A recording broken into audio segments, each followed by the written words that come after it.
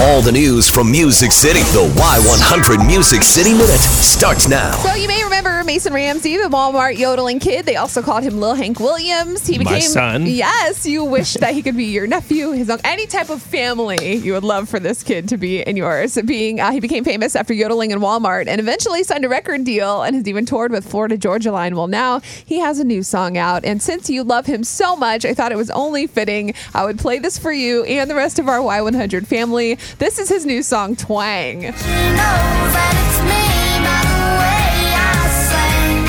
She loves me for my twang. Loves me for my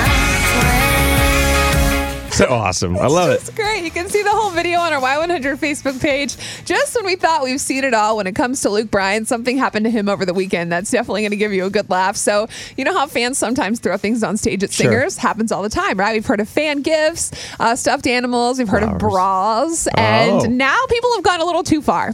Typically, when someone throws something at you, your first instinct is to catch it, to keep it from hitting yourself, right?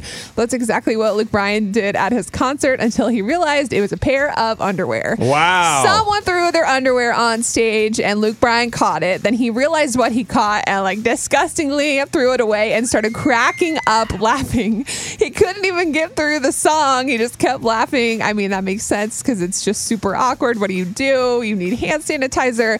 The video's on our Facebook page. You can check that out. And while you're there, check out all the Father's Day photos. Carrie Underwood paid tribute to her husband. Luke Bryan's wife, Caroline, shared a clip of the struggle she had trying to round up all the boys to take a photo.